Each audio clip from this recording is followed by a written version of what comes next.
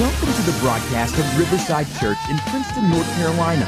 Riverside Church preaching Christ and Him crucified. For more information, check out our website at www.riversidefwb.com. Turn to 1 Kings tonight. We're looking at 1 Kings chapter 15. Tonight, as you grab your Bible, we always say this: I choose to believe the Bible because it is a reliable collection of historical documents written by eyewitnesses during the lifetime of other eyewitnesses. It reports supernatural events that took place and fulfilled a prophecy. It's divine, not human in origin. And tonight, we're going to be looking in our Bibles in 1 Kings chapter 15, looking at verse 25. Tonight, we'll be looking at very briefly about 4 or 5 kings, because there's a certain king I want to get to that we'll be really focusing on. But tonight we'll be highlighting the king Baasha, Zimri, Omar, and also the king, the one who initialized everything, Nadab, his father, Jeroboam. And if we're looking at 1 Kings chapter 15 tonight, we'll be mainly staying in 1 Kings. I know we've been jumping back and forth in 1 and 2 Chronicles, but there's no need for that tonight. And 1 Kings chapter 15, if you follow along with me, in verse 25, Nadab, the son of Jeroboam, began to reign over Israel in the 2nd year of Asa, king of Judah. And he reigned over Israel 2 years. Beginning here, we already, last time we were together, we talked about Asa. Asa reigned for 40 years. I think it was 41 years. And I believe in his latter days as being the monarch of the king of Judea or Judah, he actually was weak in his faith. And if you remember the last time we spoke about Asa, his name meant physician, because his name was synonymous with modern doctors. Not modern as far as us, but being on the cutting edge of the medical field in his time. Asa tried to find healing in the ailments of his body and his feet. Mostly, many commentaries and theologians say that Asa had gout, which is known as the prince's disease, because kings and princes would eat a lot of rich food. And if you are familiar with gout, that is what causes the acidity in the blood to eat away at the joints and leave you nearly immobile, and also in a state of constant pain. But as we have seen here in the 2nd year of Asa, you're saying, well, there's going to be a long reign here because Asa will go for 40 years. But in this moment, there are going to be many transitions that will take place that Asa will see because of the wickedness of Jeroboam and those that come behind him. If you look in verse 26, he did what was evil in the sight of the Lord, and he walked in the way of his father and his sin, which he made Israel to sin. Now, what the writer here in 1 Kings is reiterating here is that the Jeroboam is begatting a son in his own image. He's making a son who will come along and have the same flaws and the character issues, as well as inheriting the sin of Jeroboam. He learned from his daddy, so Nadab learns to do what daddy did. He will actually be as wicked, and it says he did what was evil in the sight of the Lord and walked in the way of his father and his sin, and which he made Israel to sin. Now, it's one thing for you to personally sin, but it's another thing if you cause other people to sin. Now, standing before God on Judgment Day, you will give an account of your sins, but also the effect on other people, because the Bible says it's appointed for man once to die and then the judgment, and that will entail, as we read in the book of Revelation, that the book were open and there was a judge, a great white throne judgment is what the Bible says. But we see here that in the sin in which he made Israel to sin. In verse 27, Baasha, the son of Ahijah of the house of Issachar, conspired against him. And Baasha struck him down at Gibbethon, which belonged to the Philistines, for Nadab and all of Israel were laying siege at Gibbethon. Now, I want to go ahead and unpack some history in verse 27. Baasha is the son of Ahijah. Now, Ahijah is not the high priest that we've heard of before. Ahijah here is the son of Ahijah of the house of Issachar. And now the writer who wrote 1 Kings puts that there to distinguish us who Baasha is because he doesn't want you to get him caught up with Ahijah, who was a former king over in the southern region of Israel, which is Judah. And he doesn't want to get you confused with Jeroboam's son that died in an early age. But Ahijah, the house of Issachar, he conspired. What we'll see here is Baasha, he was the first generation to come after Jeroboam. Now, you remember Jeroboam had many kids, but now we see that Baasha is the only one. Baasha will be the one who will take the place of his son Nadab because he kills him. What we can learn about Jeroboam, what is the things that he leaves as a heritage for those? Well, he taught Baasha, Zimri, and Omira to lift up their hands against the king. And we see that Jeroboam had a tendency to be rebellious because we know that Jeroboam rose up against his own master, who is Solomon. If you remember, Jeroboam runs to Egypt at the time of Solomon's reign because God put a prophecy over the man and said he will give him the northern kingdom tribes, the 10 tribes. But he didn't say that he was going to split the religion or the dedication of the Jew to a false god, or known as the calves that were raised up in Bethel and over in Shema. So we see that Jeroboam here, he teaches to the generations behind him not to be subject to God's anointed, to rise up against the king. Now we compare that to the southern nation of Judah. And the king there, of course, if you remember the one who started it all, who was not Saul, but it was actually David. And David's attitude to God's king is found in 1 Samuel chapter 24, verse 6. If you don't want to turn there, you can hear what I got to say because we're only going to reference it. Whenever David said to his men, "The Lord forbid that I should do this thing to my Lord, the Lord's anointed, to put my hand against him, seeing he is the Lord's anointed." In 1 Samuel 24, verse 6 here, this is where David is hiding in a cave, and the men were conspiring to kill Saul, as the Bible says he was going inside the cave to relieve himself. They were hiding deeper within the cave, and they wanted to ambush Saul, who was hunting David, even though Saul was the anointed one from Samuel to be the first king, the first monarch over a united tribe, Israel.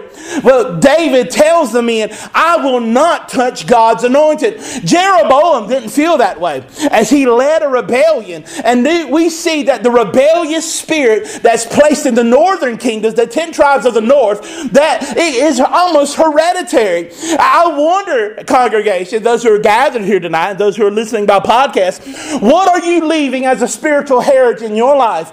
Yes, families have heritage that run through the blood and DNA. There might be a rebel yell in your family. There might be a mean streak in your family. But I wonder what kind of spiritual heritage are you teaching your children and the future generations? Is church a priority? Is the Bible important? Is prayer time something that you make sure there's time in your day to do it? Is community and a Bible-believing church important to you? And it's also mirrored around those around you. What takes priority? Because I want to let you know that our children will take our example. They will follow our example before they follow our advice. Amen.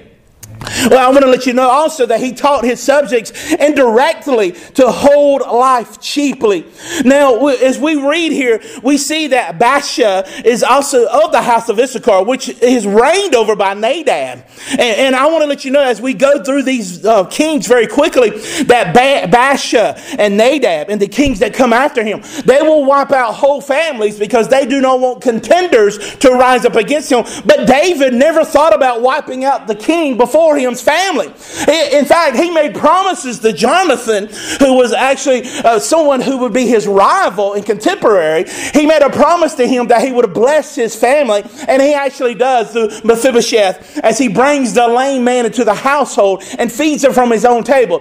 Mephibosheth should have been a contender against David, but David sought to bless him to honor the covenant between his friend Prince Jonathan, who was the son of Saul. But we see in verse 27, Baasha, the son of Ahijah, Ahijah of the house of Issachar conspired against him, and Baasha struck him down at Gibbethon. I want to let you know that Gibbethon is actually, according to the book of Joshua, was one of the cities that belonged to the children of Israel. But we see here which belongs to the Philistines.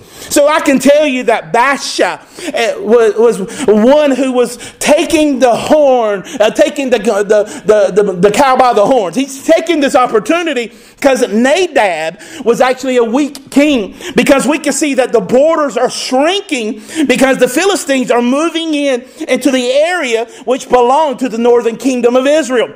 Because Gibbethon is actually a city that belongs to the Levites. The Levites, if you remember the last time we were together, when Jeroboam became king, they took a huge exodus out of the northern kingdom and came down to the southern kingdoms because Rehoboam was following the Lord of Scripture, following the God of the Lord of hosts. And so they came to the southern kingdom to establish and strengthen the king there because they were following the biblical old ways of following God and honoring Him. So they basically deserted that city there at Gibbethon. So the Philistines, as they come across an empty city, they take up residence there, and now it belongs to the Philistines. But we know that Nadab was saying, well, I want the city back. So he lays siege there. And probably for the next 20 years, they will lay siege there at Gibbethon, because we'll see a lot of kings losing their life either in that siege or around that siege. So I want to let you know that taking place to the siege in verse 27, it will come and leave a shadow of the next few kings that will come along. Now, Baasha killed him in the 3rd year of King Asa of Judah and reigned in his place. We don't know how he killed him. He just killed him. He dead. And we see here in verse number 29, as soon as he was king, he killed all the house of Jeroboam. This is to remind you of the prophecy that was given to Jeroboam from the faithful minister who came to him and told him that you started out well and God gave you the kingdom. He brought you up from dust. He brought you up and made you a king out of nothing, and yet you weren't faithful to Him. So I will wipe your family, your DNA, and your descendants from the face of the earth. So that prophecy comes true in verse 28 and 29. So Baasha killed him in the 3rd year of Asa, the king of Judah, and reigned in his place. So we see here that Nadab, the son of Jeroboam, which was only 2 generations here, and it was only 2 years into his reign, he's killed by Baasha. And Baasha is cruel in his reign. He wipes out any contender, and he makes sure he's killed and makes sure that there's nobody coming to contend against him, and he reigned in his place. In verse 29, as soon as he was king, he killed all the house of Jeroboam. Notice he killed all the house. That means children. It means women. It means men. And he left to the house of Jeroboam not one that breathed. He didn't have mercy on just the women and maybe some children. He wiped them all out. And if you remember, Jeroboam had many children. He had 16 daughters for one and 28 sons at one point. But we see here that Baasha wipes them out. Not one breathed until he had destroyed it, according to the word of the Lord that was spoke by the servant Ahijah the Shilonite. We see here that Ahijah, that name just comes up again. It's like John Smith. He's everywhere, but he's a nobody. Here we see that Ahijah, once again, the prophet, if we remember the prophecy that was given to us, it comes true. Was he put into place? Was he wiped out because of the prophecy? Well, it's very possible, because this prophecy was told long before Baasha comes along. Probably a good 10, 15 years, because we got to remember the reign of Jeroboam was about 20 years.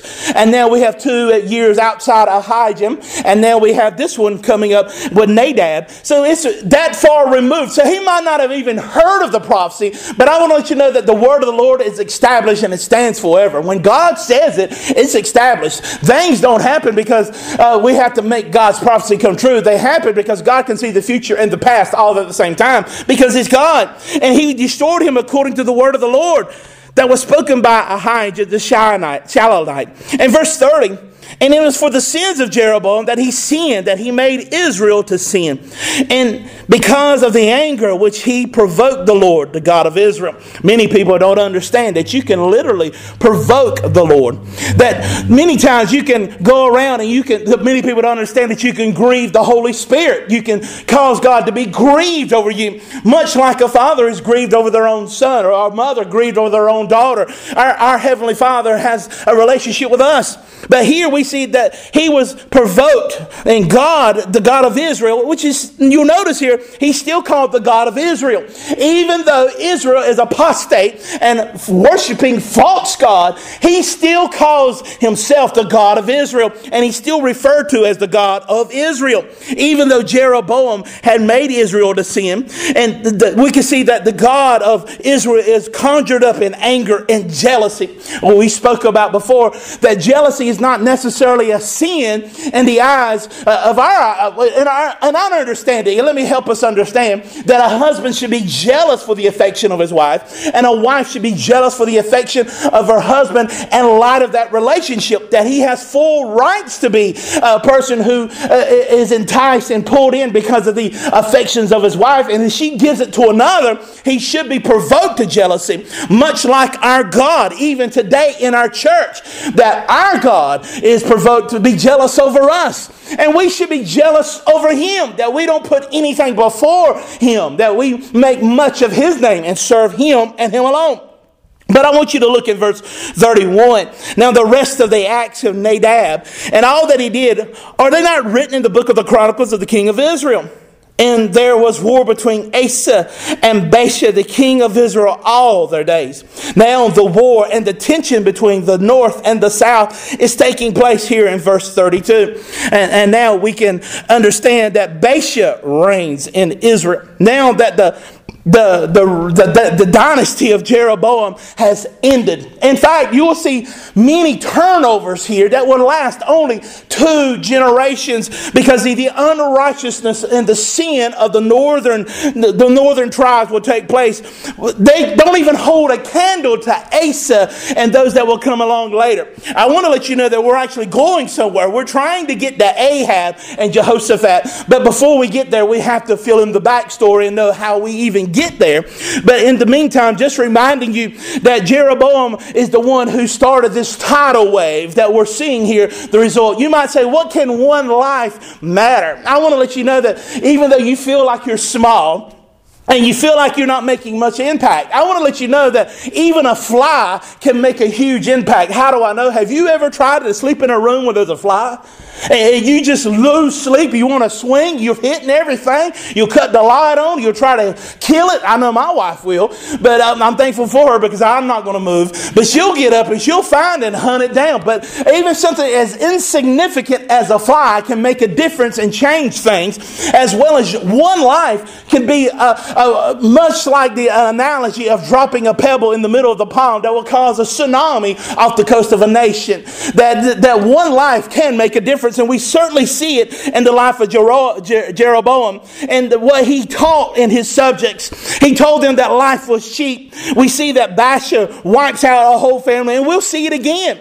He begat a spirit of lawlessness and insubordination among his own people, because we see that Jeroboam established a whole religion to compete with Rehoboam to keep the people from going to the southern nation and worshiping the one true God. Jeroboam was worried that his population will dwindle if he doesn't suffice and pacify the people with some kind of religion, because we are all created to worship. And we see that Jeroboam walks up and he delivers on a silver platter a religion of convenience right around the corner. If you go here, you can just do a microwave service. You can have your fire and you can burn your sacrifices to these calves. This is the one who brought us out of Egypt. This is the one who gets credit. No, we don't really call him Jehovah. We can call him whatever you want. That way we don't offend anybody. We make it easy. If he could stream it, he probably would. Stream it straight to their tents. That way they don't even have to leave the house. They can use PayPal or Apple Pay to tithe. They could do whatever. Just make it easy. Now, for those who came to church tonight, you probably drove through a monsoon or a storm. It costs something to be here. Our worship costs something. It will always cost something. And I know there's some who didn't make it tonight, but thank God for technology. And we will actually have you stream and listen to it by podcast. And thank God for this opportunity in our time. But this does not suffice our worship. We don't worship at home. We worship in community because that's what it commands. Amen. But it's kind of like a father who calls his children. He calls his children to family dinner, and you can ignore the father and not go to family dinner, but it will affect your relationship with the father. It will affect you, and it will affect him. Much like the Christian, when he calls us to family meal time on Sundays and Wednesdays, do you show up? Do you go there and serve? Thank God that He's merciful and gracious, and He still calls. But I want to let you know that whenever Jeroboam, whenever his life, he exudes an example of lawlessness and insubordination, of disrespect to the one true God. Who cares about his economic stance and how well the gross national product was doing? Who cares if inflation was off the charts? Who really cares if his borders were secure if he didn't honor the one true God? Preacher, are you trying to say that even in America that we should make the issue serving the one true God over everything else? Absolutely. Serving God even if it hurts your pocketbook. Serving God even if it causes you to pay more for gas. Serving God if it means that babies have to be full term and delivered and you lose all your reproductive rights. You gave those up whenever you decided to walk into the bedroom and lock the door behind you, or even not lock the door. Whatever. When you decide to lay down yourself in the bed with somebody else, you're giving up your rights and you are causing a third party to enter into that relationship when that person has the right to breathe just like you do. Don't get me started on that. So we see here that he begat a son in his own likeness. That Jeroboam and those that have come behind him in the throne, they're just like Jeroboam. The evil that men do lives on after them, is what one commentary says. It lives on in their children. It lives on in their constitution, the way they are raised, how they believe. That, listen to me, men, the way you walk, the way you speak, the way you carry yourself, the way you deal with anger, the way you work, your tenacity, the zeal and the passion and the desires of the things that you pursue in life will be seen by our children in the generation behind us, and they will emulate us. That's why Paul says in 1 Corinthians chapter 11, imitate me as I imitate Christ. What if everybody imitated you? Well, what will they find themselves doing? Will they be hypocrites? Will there be there'll be people with a wishbone where their backbone should be? Will there be people who stand on the Word, who make time to study God's Word, to build their faith? What would people be like if everybody was like you? I know there ain't many people here tonight, but I'll amen myself. We see that Jeroboam begat a son in his own likeness. He also entailed his sin upon his successors. And you'll notice that every one of these kings that come after him, it says that they walked in the way of Jeroboam and his sin which he did. That everything that Jeroboam did, that the kings emulated and did it after him. I know that when we read before, back early in 1 Kings, that Jeroboam had a son named Abijah, who God saw something good in him, even though he died at a young age. But he was the exception. That there would be a righteous seed in the family of Jeroboam, and God just decided to take him. The reasoning could be decided for many reasons, that the whole nation mourned that this young prince died, but God could be calling the people back to Him in the moment of a world tragedy or a national tragedy where the prince died, and they will come together in his memorial and say that he loved the God of Israel, that he loved the Scriptures, that he adhered to God and served Him with a righteous heart. He was pure in all his ways, and when the righteous die, the Bible tells us that the Lord looks upon the death of the righteous with affection, that He cares when the righteous die, because it's a symbol to all of those around us that they walked in the way of the Lord, that I should do that also in my ways, and the way I walk, I should walk like they walked. I should emulate them, because the world is full of pimps, thugs, and hustlers, and it's easy to go down the stream if you're a dead fish, but those that are alive goes against the current, goes against the culture. They live a righteous and holy, separated, dedicated, and submitted life to God and God alone. Let us emulate that for not just God in the sake of that we should decrease, that He should increase. Just like Galatians chapter 2 verse 20 says, that it's no longer I who live, but Christ who lives in me. Not just for that sake, but for those who come behind us, the generation that will come behind us here in our local church, and those that will rise up in our nation to serve God. So we see here that he begat a son in his own likeness. And his sin was walked in the same path, that he was a trailblazer. He was the one who set the precedents in the kings that have come behind him. What about you and your family? Will you set precedents? Will you be the one who will be faithful? Will you serve God? And you might say tonight, I don't know if I can. I know I can't. Well, thanks be to God, because the Bible says it's not by power or by might, but by my Spirit. If you walk in the Spirit, as we read in the book of Ephesians, that is by His Spirit, He enables us, that we are His workmanship for good works. He created us to do those things. He gives us the power and embodiment and strength to do the things that He calls us to do. So we are now looking at Nadab. We have looked at Baasha. Now we will look at the next king who will rise up. Because we see that the war of Asa and Baasha was taking place. But Baasha reigns in Israel in verse 33.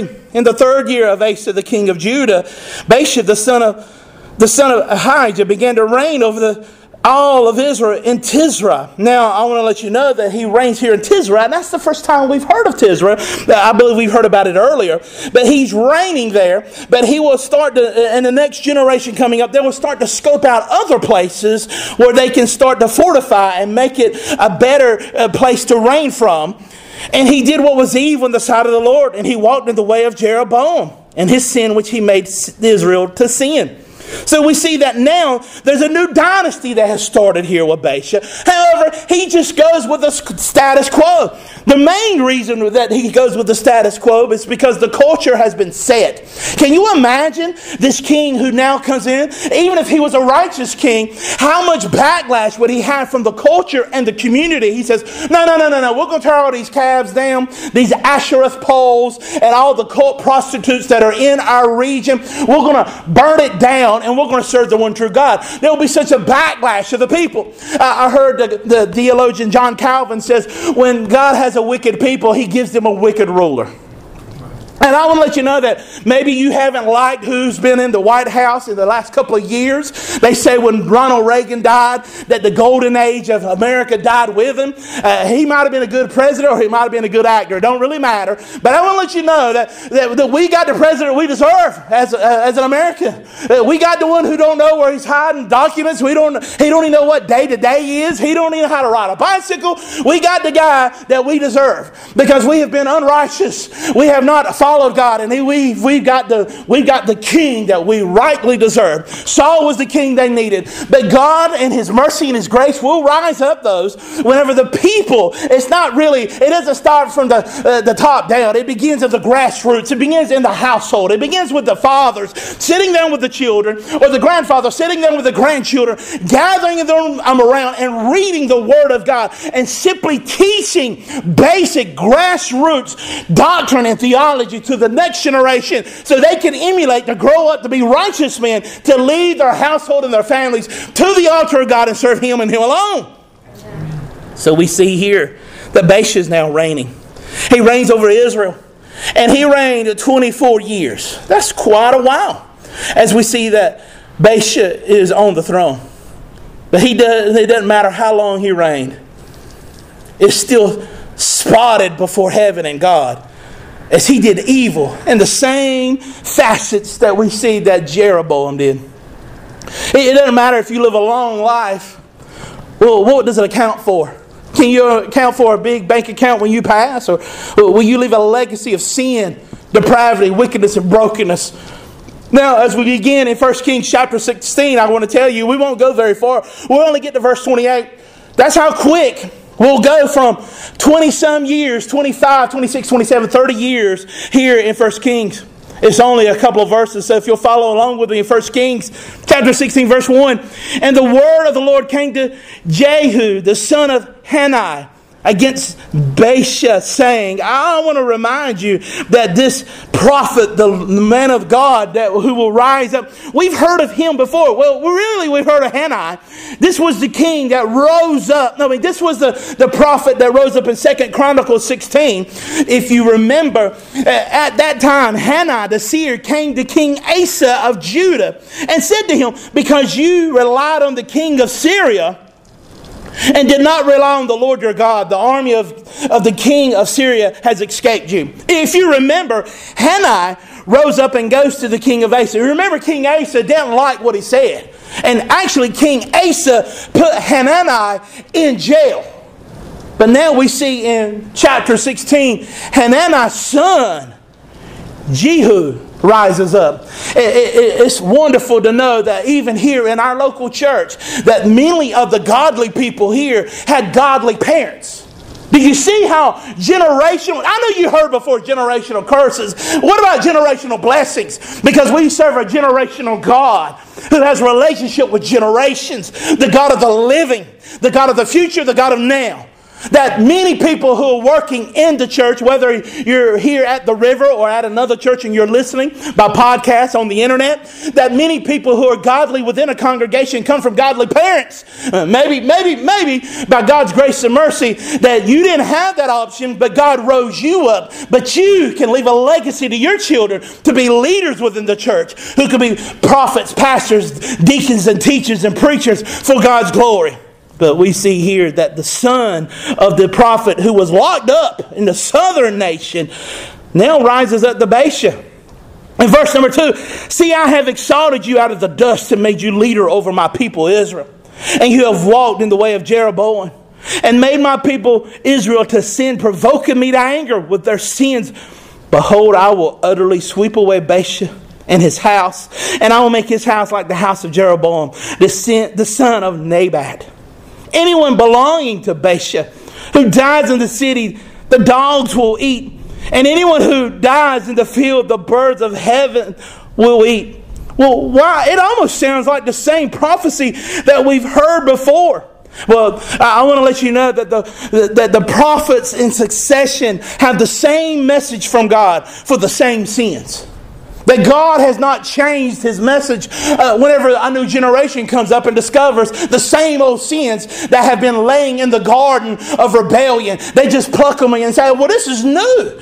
Transgenderism is new. Pedophilia, this is new. LGBT equal rights is new. All this is new. You need to be caught up with the times. Christianity is ahead of the times because we've seen all those old sins. And God has dealt with them and warned humanity against them. But yet we still play in the field of vipers, playing with snakes, attaching them to our own bodies and letting the venom destroy our bodies, our spirits, and our souls and our minds, as well as our heritage.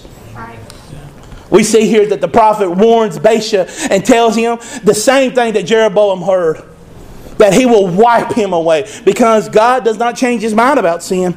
He's not, well, we call it tolerant.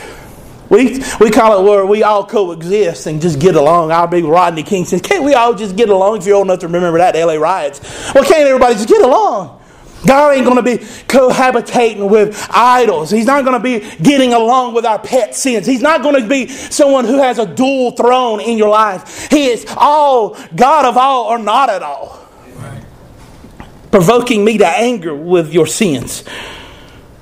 It's almost as if Baasha was outside a wall that held back the wrath of God and was pulling out bricks just for fun. Eventually, even in our lives, that I want to let you know, if you're playing with sin, that dam will break and God's wrath will fall upon you, but only by the grace of God. He says, behold, I will utterly sweep away Baasha and his house. Anyone belonging to Baasha who dies in the city, the dogs will eat. That means that Baasha's family will not have an honorable death. There will be no memorials. They will be open in the fields and they will rot. The birds of the field would eat. In verse 5, now the rest of the acts of Baasha and what he did in his might were not written in the books of Chronicles of the king of Israel. And Baasha slept with his fathers and buried at Tirzah. And Elah, his son, reigned in his place. No, we don't see Baasha dying. We don't see where Baasha was murdered. We don't see where he had a heart attack. We don't see if his cholesterol was high. I don't know. It don't even say. But many times people have the Hezekiah syndrome. Hezekiah syndrome was that he heard that he heard from God that God was going to deal with his dynasty, but not in his life. Later on, he'll live a full life, but his children's children will have to deal with God's wrath. So he didn't worry about it. He didn't have any issues. He didn't worry about it. He just put off the debt. He just carried over the $1 trillion debt. He put it off. He just passed the bill and he just waited a while and just let somebody else worry about it. Let the next generation. He lets next week's person worry with it. That not now. I ain't gonna worry with it now. That's Tuesday's problem. Let Kevin on Tuesday deal with that. He pushed it off, but not really for himself, but for generations later.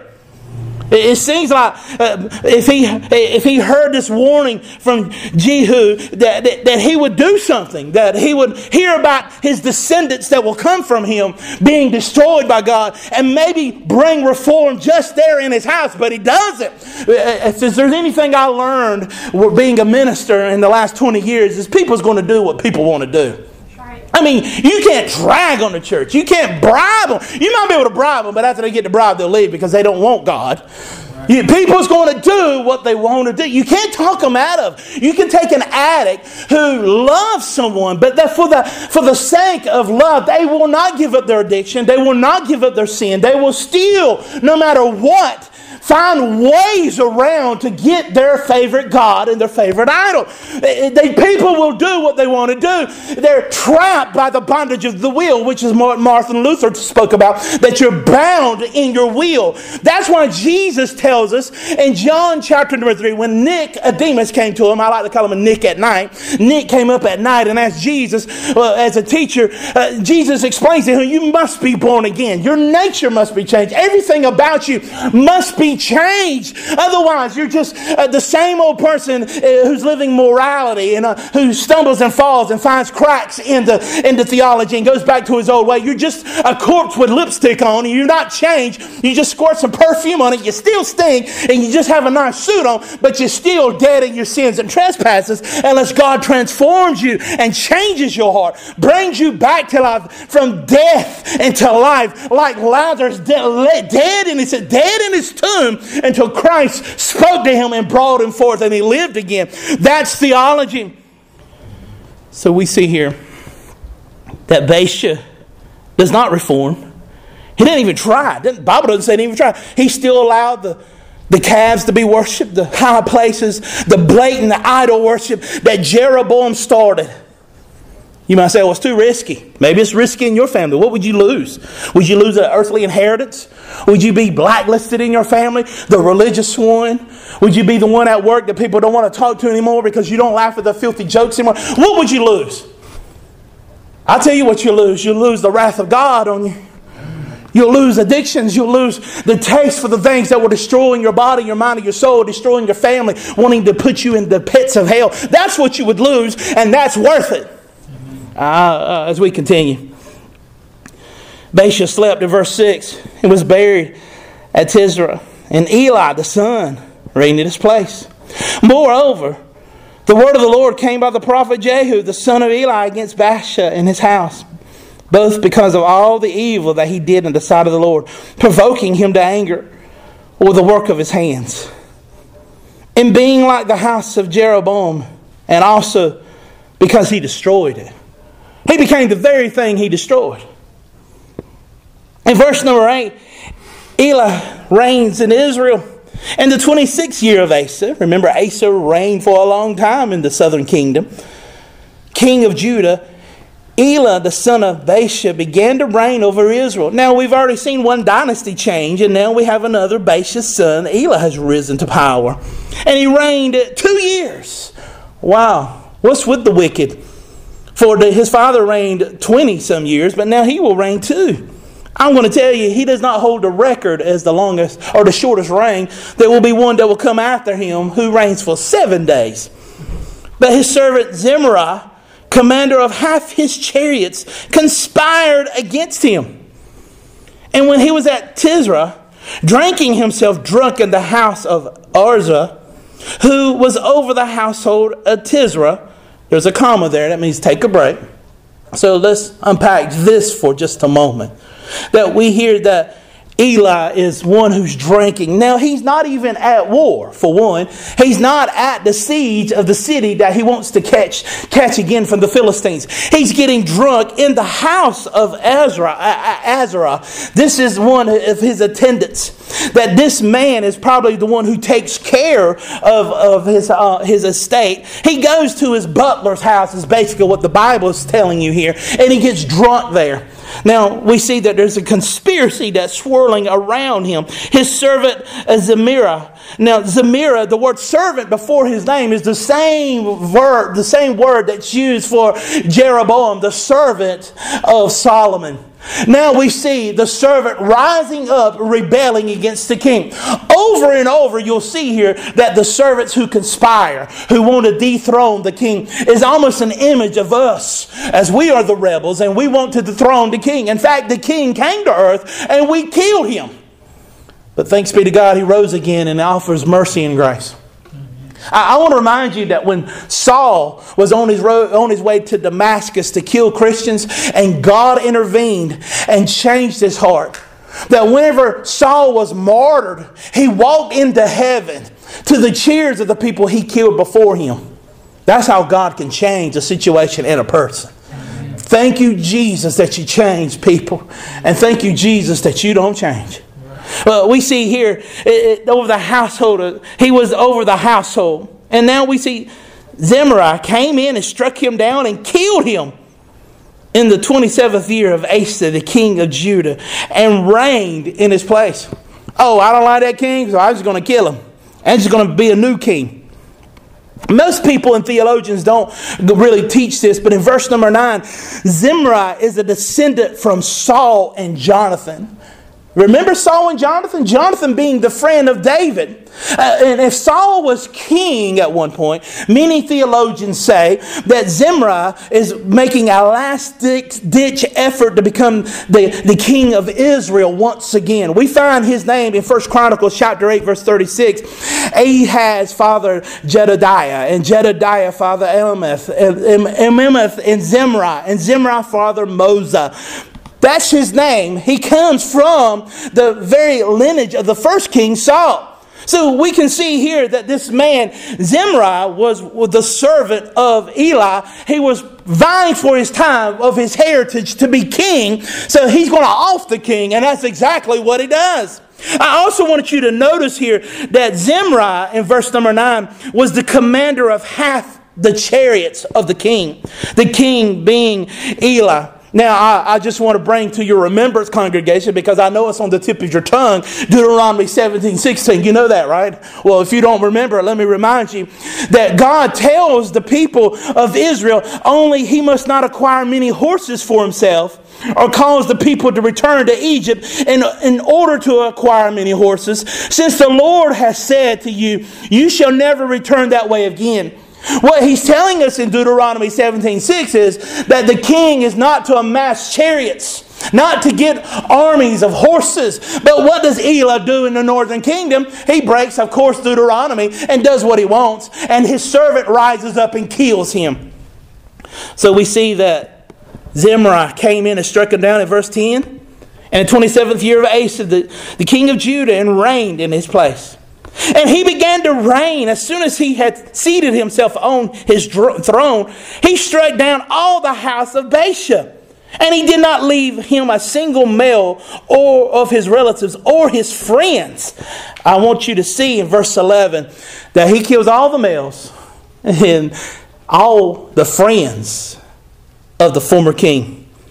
Verse number 12, and Zemirah destroyed all the house of Baasha according to the word of the Lord, which he spoke against Baasha by Jehu the prophet. For all the sins of Baasha and the sins of Eli his son, which they sinned, and which made Israel to sin, provoking the Lord God of Israel to anger with their idols. Now the rest of the acts of Eli and all that he did, are they not written in the book of Chronicles of the king of Israel? Now we examine the short history of Zemirah. In the 20th year of Asa, the king of Judah, Zemirah reigned 7 days. Here's your guy, 7 days. Can you imagine how much sin you could do in 7 days? Not, well, if you're a professional sinner like me, I could do a lot. I can be honest with you. But here he is, unabated. He's unrestrained. He's the king. Finally, the tribe of Benjamin's, of Saul, has now finally got back on the throne, and only for 7 days. Now, Zimri reigned 7 days in Tizurah. Now the troops were encamped against Gibeon, which belongs to the Philistines. There's that same siege that's been taking place for about 20 years. They hadn't made much leg room or had made much headway. And the troops who were encamped heard it said that Zimri has conspired and killed the king. Therefore all of Israel made Omri, the commander of the army, king over Israel that day in the camp. Hey, general, you're going to be the king. It's probably the position of Zimri because he was only in charge of half the chariots. He was a lower person on the totem pole who just decided to be king. He was probably jealous. He was probably bringing back the notoriety and the dynasty of the king of Saul from the tribe of Benjamin. However, the army wasn't going to have that. They just make Omar the king and the commander over Israel. So Omar went up from Gibeon and all of Israel with him, and they besieged the capital, Tizrah. And when Zimri saw that the city was taken, he went into the citadel, the king's house, and burned the king's house over him with fire and died. So we see that Zimri thought there was no hope because Omri rides into town because he's been placed there by the army of Israel. Burns the house down on top of himself. Because of his sins and his committed doing evil in the sight of the Lord, walking the way of Jeroboam and all his sin he committed, making Israel to sin. Now the acts of Zimri and the conspiracy he had made, are they not written in the book of Chronicles, the king of Israel? Now things will get interesting in the last 10 minutes that we're together tonight. I want you to see here in verse 21, then the people of Israel were divided into two parts. Half the people followed Tibni, the son of Gineth, to make him king, and half followed Omri. But the people who followed Omri overcame the people who followed Timni, the son of Gineth. So Timni died, and Omri became king. In the 31st year of Asa, the king of Judah, Omri began to reign over the people of Israel, and reigned for 12 years. 6 years he reigned in Tizbah. Now you remember Tizbah was the palace there burnt down. The former king, or the former week-long king Tizmara, he burned it down on top of himself. So Omar's going to have to, he's got to move it. He's got to move it to somewhere else. So he bought a hill in verse 24. The hill of Samaria from Shimmer for 2 talents of silver. And he fortified the hill and called the name of the city he built Samaria. Now the word Samaria means mountain watch, because Samaria was in a perfect place. It had a 400 foot side cliff on every side and mountains around. It was the perfect strategic place for a city. And of course, it was the owner of the hill. His name was Shimmer. He wanted his name to be placed on the hill to leave a legacy. So verse 24, Omar did what was evil in the sight of the Lord, and he did more evil than all who were before him. He walked in all the way of Jeroboam the son of Nebat, and the sins that he made Israel to sin, provoking the Lord God of Israel to anger by their idols. Now the rest of the acts of Omar, what he did, and that he will be showed, were they not written in the book of the Chronicles of Kings? And Omar slept with his fathers and was buried in Samaria. And Ahab, his son, reigned in his place. This is where we're going to let off tonight. Because for the next couple of times we'll come together, we're going to speak about Ahab and his adventures with, the prophet Elijah. We'll also talk about Ahab and his beautiful bride, who will set precedents that something she had done, a trend that she has started in her time, still goes on today. And she has a nickname. When we call somebody a Jezebel, we know what that means. Oh, she a Jezebel. Don't mean that she's very noble. It means something. But Ahab will marry a woman who will set precedents, and it's still used in the cliche in our time, in our day. But in the meantime, I want to let you focus in on one thing. That to anger the Lord by their idols. That Jeroboam set precedence. He started a tidal wave and it crashed over on up to Ahab. If Jeroboam had just set the nation up to begin idol worship, then Ahab and Jezebel would never be able to pull off what they did. Compromising a little here, a little there. Rarely does a man backslide in one day. It's a little bit here, a little there. A little folding of the hands, a little rest. Well, really your rest turns into rust and you fade away. Before you know it, you stop praying as much as you used to. You don't read your Bible like you used to. You compromise. You say, well, this is taking precedence. I got to get up early to get to work. Well, isn't it important to either get up a little early or maybe take time in the day to make room for God in your life? He has precedence over any and everything else. Because you get 24 hours a day, just like everybody else. What will you do with the time that God puts in your hand? Much like the parable of the talents that Jesus spoke about. Yes, in the parable there were talents, but we can also use that today with the talents that God gives us, whether it be our time, our treasures, and all the things that God gives us. What do? Do we invest them into the earth, or will we invest them into the spiritual realm, giving God praise, also growing our own faith to stand in the evil day, to honor God, whatever He places before us. Many times He'll test us to see if we're really His, because a faith that's not tested is not worth having. How else will you learn to pray unless adversity comes your way? How else will you learn to serve Him even if you're against the current by being tested? I don't usually hang out with people who I call shinies. Those are people like we read in the book of Ephesians. They wear the helmet of salvation, so they say. They have the breastplate of righteousness, the belt of righteousness. They have the sword. They have the shoes of peace. They have all of the armor, but there's not many dings in their armor. They haven't been through anything. Or maybe they're a new Christian, and we allow them time to get some dings and scrapes and scars on their armor to go through some battles. But I know some saints whose armor has been through some battles.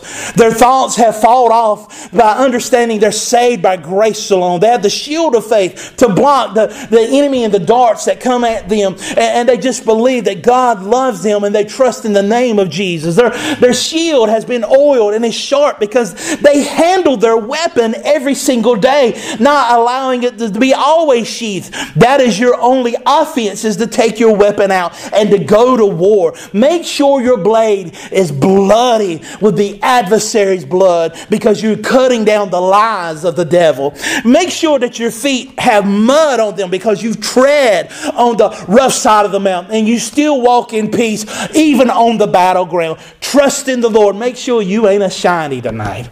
Let's bow our heads and pray.